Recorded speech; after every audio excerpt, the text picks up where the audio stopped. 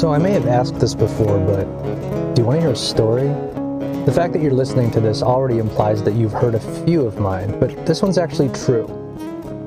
So when I was 16, I worked a part-time job that often had me getting home at around 11 p.m. or even later. My mom's house is a split level, the bottom of which was where my room was. Everyone else was upstairs. So I would arrive home to my little dungeon, rarely disturbing the already sleeping folk in the rest of the household. And so one cold fall night, I came home, everyone's asleep of course, and I retreated to the relative comfort of my warm and lit room. And it was actually at this age of around 16 that I was only a few years into my Stephen King journey. I think I've talked about Stephen King as being a hero and someone that I look up to in terms of writing and creation. But when I say the beginning of my journey, I'm not really talking about his movies, because some of my earliest memories were watching the likes of The Shining, Carrie, Christine, and Cujo. But in high school, I began actually reading his stories as opposed to just watching them. So while the wind howled outside my window and the furnace surrounded my room with a kind of blanket of white noise, I curled up in my bed on this night to continue reading another King tale, which in this case was Salem's Lot. Now, spoiler alert, there are vampires in this book, and at one particular moment, a little boy is greeted by the bloodthirsty version of his brother floating outside of his window. Now, if this scene where the fanged brother is rapping on the window and asking to be let in was not creepy enough, at this moment I heard a similar rapping at my bedroom door. I called out to the unmistakable knock, knock, knock, thinking my mom had woken and come downstairs. When she didn't respond, I got up to answer the door. There was no one outside my door, let alone on the lower level at all. A quick peek upstairs showed the same to be true, with everyone still sleeping as they had been when I got home. When I returned to my room, a little confused, even after calling out to see if someone was there, I noticed something a little strange. Like a lot of people, when I walk through the door, I'll toss my keys down, and if I was wearing one, would remove my coat or jacket. For me, in my room, as a teenager, I typically hung my coat on my rolling desk chair when I came into the room. So what I noticed on this night, after getting back into my room and shutting the door, was that my coat was on the floor. Now this wouldn't have been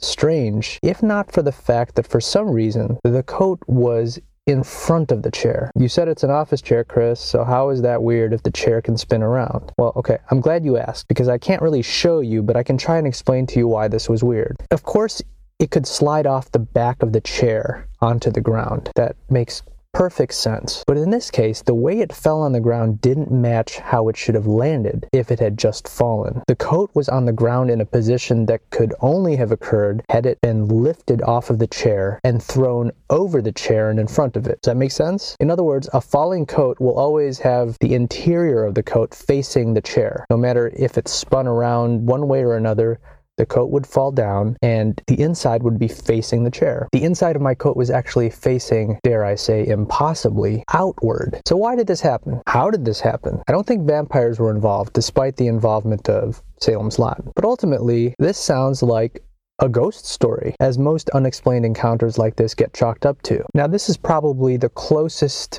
experience I've ever had that I could even refer to as a ghost story or a ghost encounter, and it was barely even anything. In fact, I've dramatized it in various forms over the years, but it really did happen, and that's what I recall of it. But when we talk about ghosts, what are we really talking about? Have we really accepted, quote, paranormal experiences as a valid occurrence? First, let me ask you this. Do you even believe in ghosts? Honestly, it has a lot to do with religion. Depending on your particular culture's angle, the concept of the afterlife can mean a lot of different things, and one of those includes ghosts. So then, what is a ghost? I mean, another word for it would be spirit. Some people might say it's an energy, or when you talk about people, we kind of identify ourselves as an entity, and we have a physical self and whatever this entity is. So maybe it's us, but in a different form. There really is no answer. There's your answer. And we could get into a philosophical debate about whether or not something is driving our bodies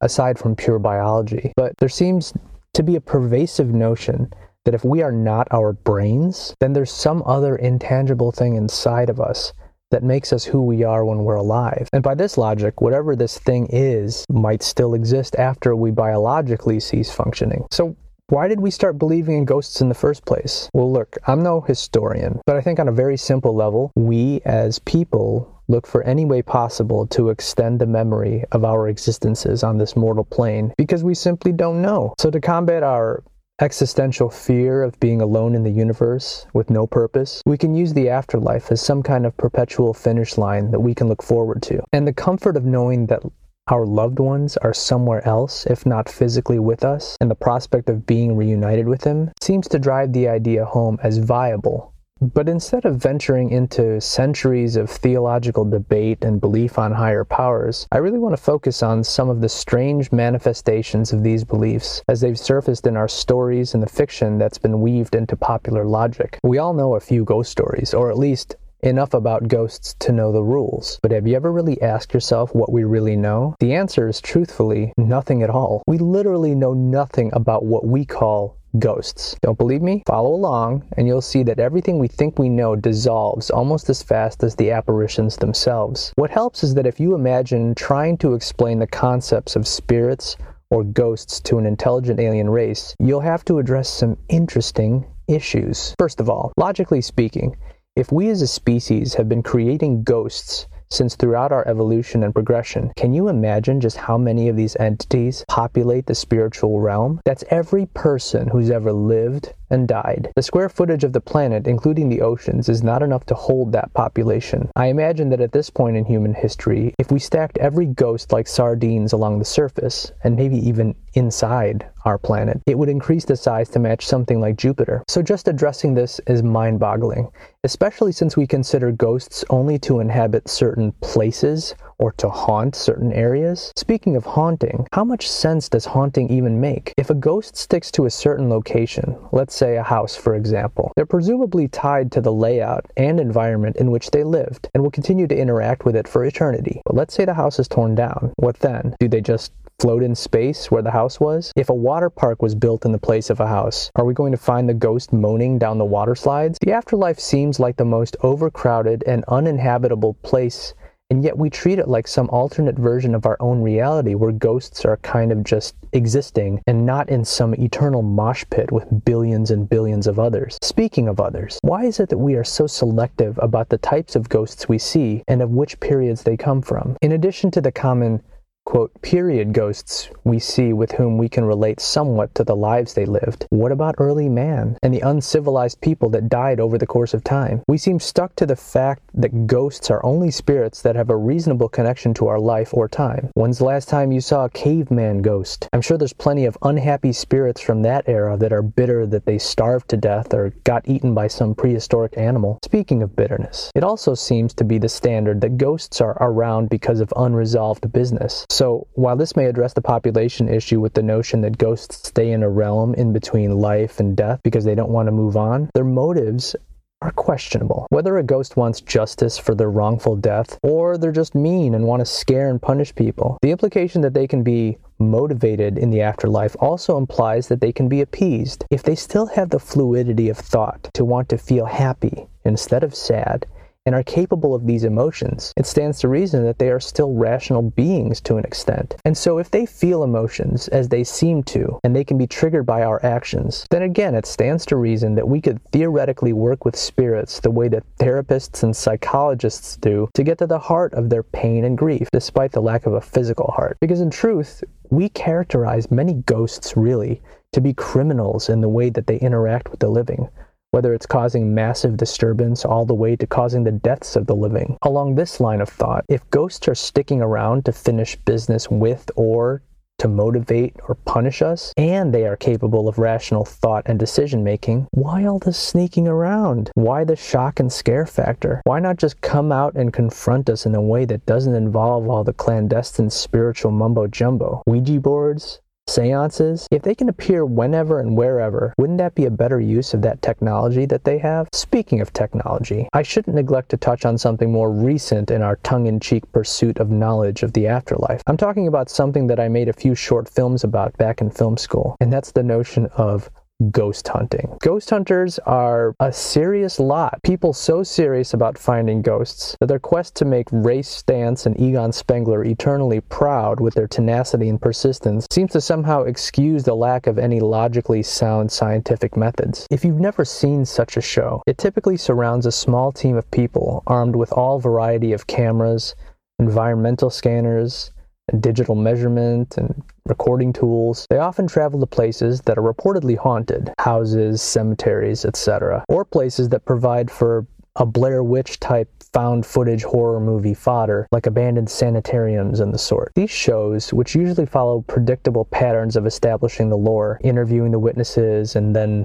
finally investigating the site, ultimately result in 30 minutes or so of melodramatic night vision chases in the dark and less than objective interpretations of noises captured on grainy digital recorders. The drama of reality TV and the horror of the Blair Witch kind of genre has made this a somewhat successful recipe for television. However, once you get past the excitement of, what was that noise? And did you see that? The end product usually yields us no more evidence than when they started. Similar to searches for Bigfoot, Loch Ness Monster, and other cryptozoological monsters, the search for ghosts is on equally shaky footing when it comes to the methods and technology employed in the research. To put it simply, how do you measure something that in the first place you cannot even prove exists? Everything from infrared to EMF, thermal, night vision, to good old-fashioned digital recorders. How do they relate to the study of something we literally have zero evidence on? To piggyback on another topic I love, it's like designing and building a time machine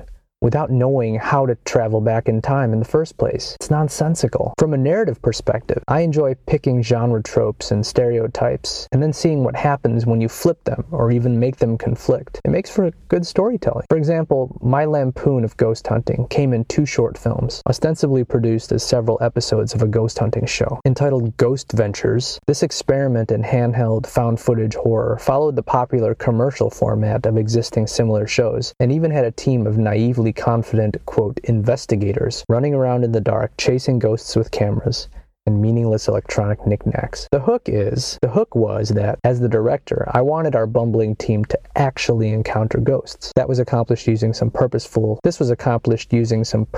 used special effects. In 2010, I hadn't seen a show to actually graduate the idea to this level, so I thought it could be fun to do and amusing to watch. When I was a teacher, my students often got a kick out of them when I screened them around Halloween, selling it to them as an actual show that I worked on. I even doubled down and weaved in a found footage narrative into the second episode that made it seem like production had to stop because of a, quote, paranormal incident caught and shown on tape. But I digress. The satire of the paranormal investigation realm invites much discussion because of its use or misuse of what are perceived as proper research techniques and tools. For example, hearkening back to Egon Spengler's awesome, lighted, handheld ghost detection device in Ghostbusters, there seems to be a prevailing thought that ghosts exist in the electromagnetic spectrum, and thus can be measured with an EMF detector. But why? Where's the researched confirmation that this is a measurement? It's like saying you can prove a UFO flew over your house by testing the air quality. Sure, you can generate numbers and data, but in relation to what? Another idea is the age-old temperature change in the presence of ghosts, something more or less cemented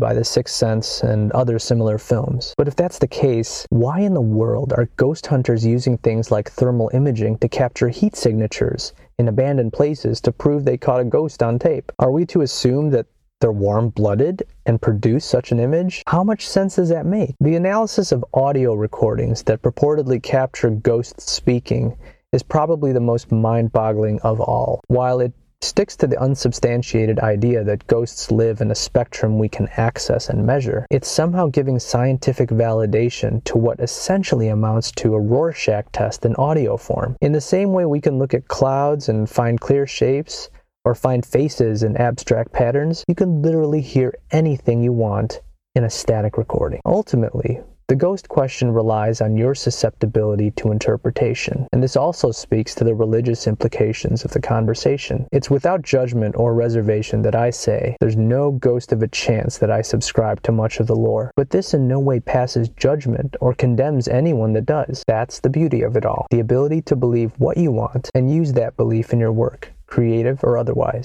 So if this is the first time you're hearing me talk about this, or you're unfamiliar with some of the things I've done or written. You might be wondering, why are you such a critic of ghosts? Why do you hate ghosts and the paranormal so much? Well, the opposite couldn't be more true.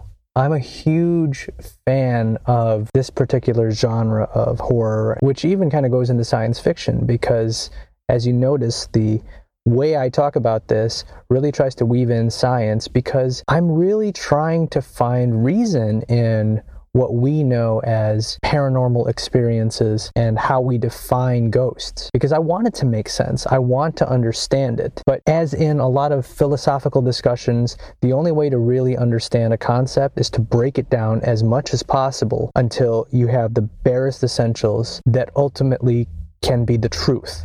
And so there is that scientific component of refuting it until you can't refute it anymore. Prove it wrong instead of trying to prove it right. And so when I talk about ghosts, I try and find a logical thread through all of these rules that somehow we've just come to accept as fact.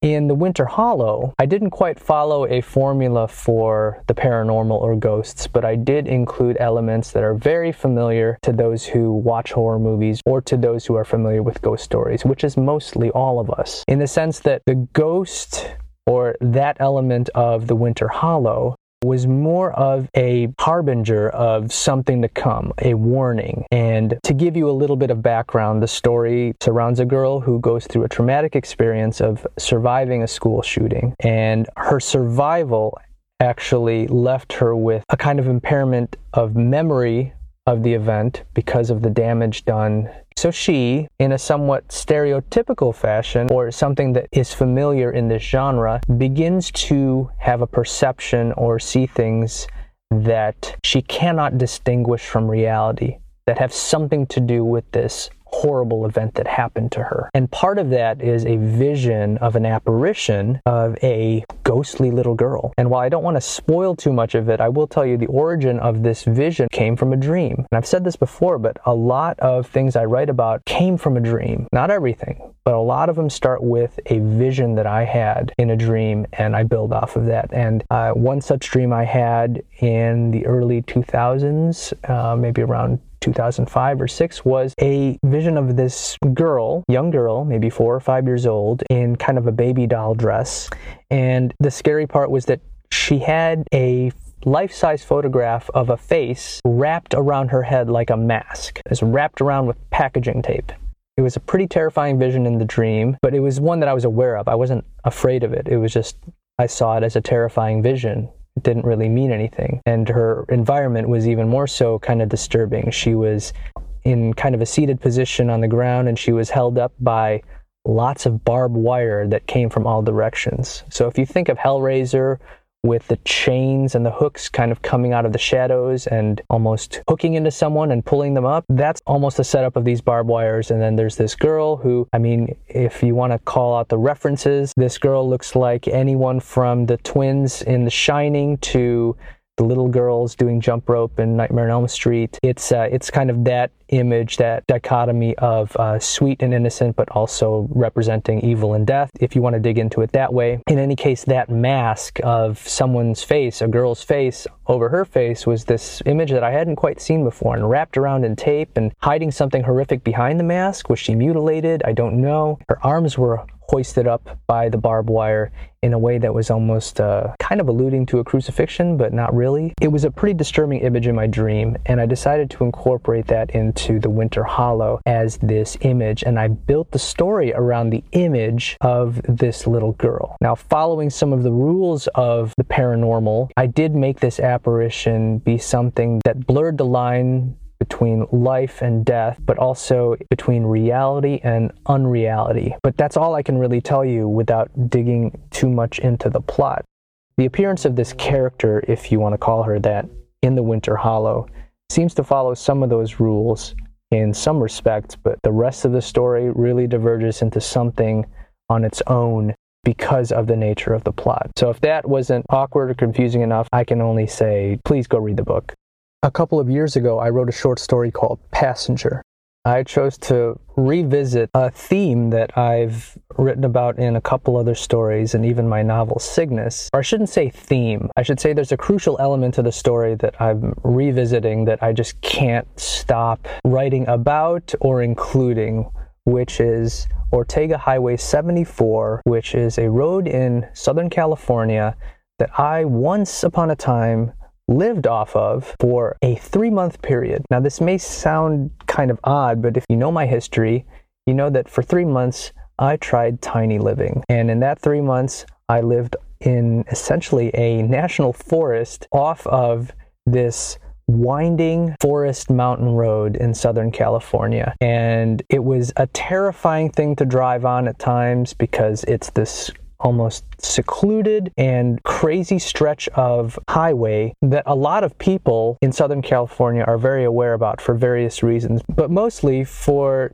its two contrasting properties. One, that it's really, really scenic and it's beautiful and it's very long, and it connects a part of southern Orange County through the mountains to Lake Elsinore and Murrieta and Temecula and wine country and so on. But it's one area in this particular part of Southern California that is very unique to the other ones. In any case, the beauty is undeniable, but it's also extremely, extremely dangerous. And so if you drive on it, it's a 2-lane highway. There are 2 types of drivers on it: those people who have driven it before and who know it very well, and those who are very unfamiliar with it and tend to drive a little bit slower. And this strange dichotomy with the driver population there causes a lot of problems.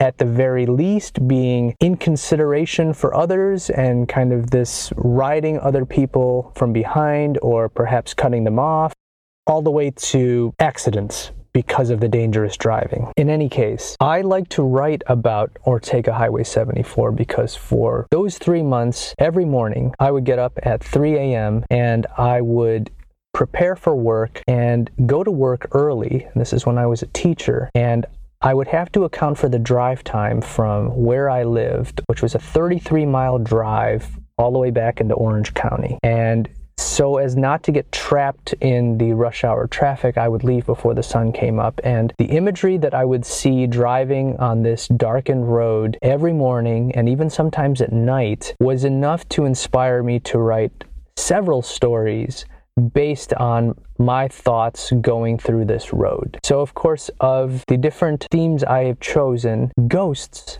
was clearly an obvious one.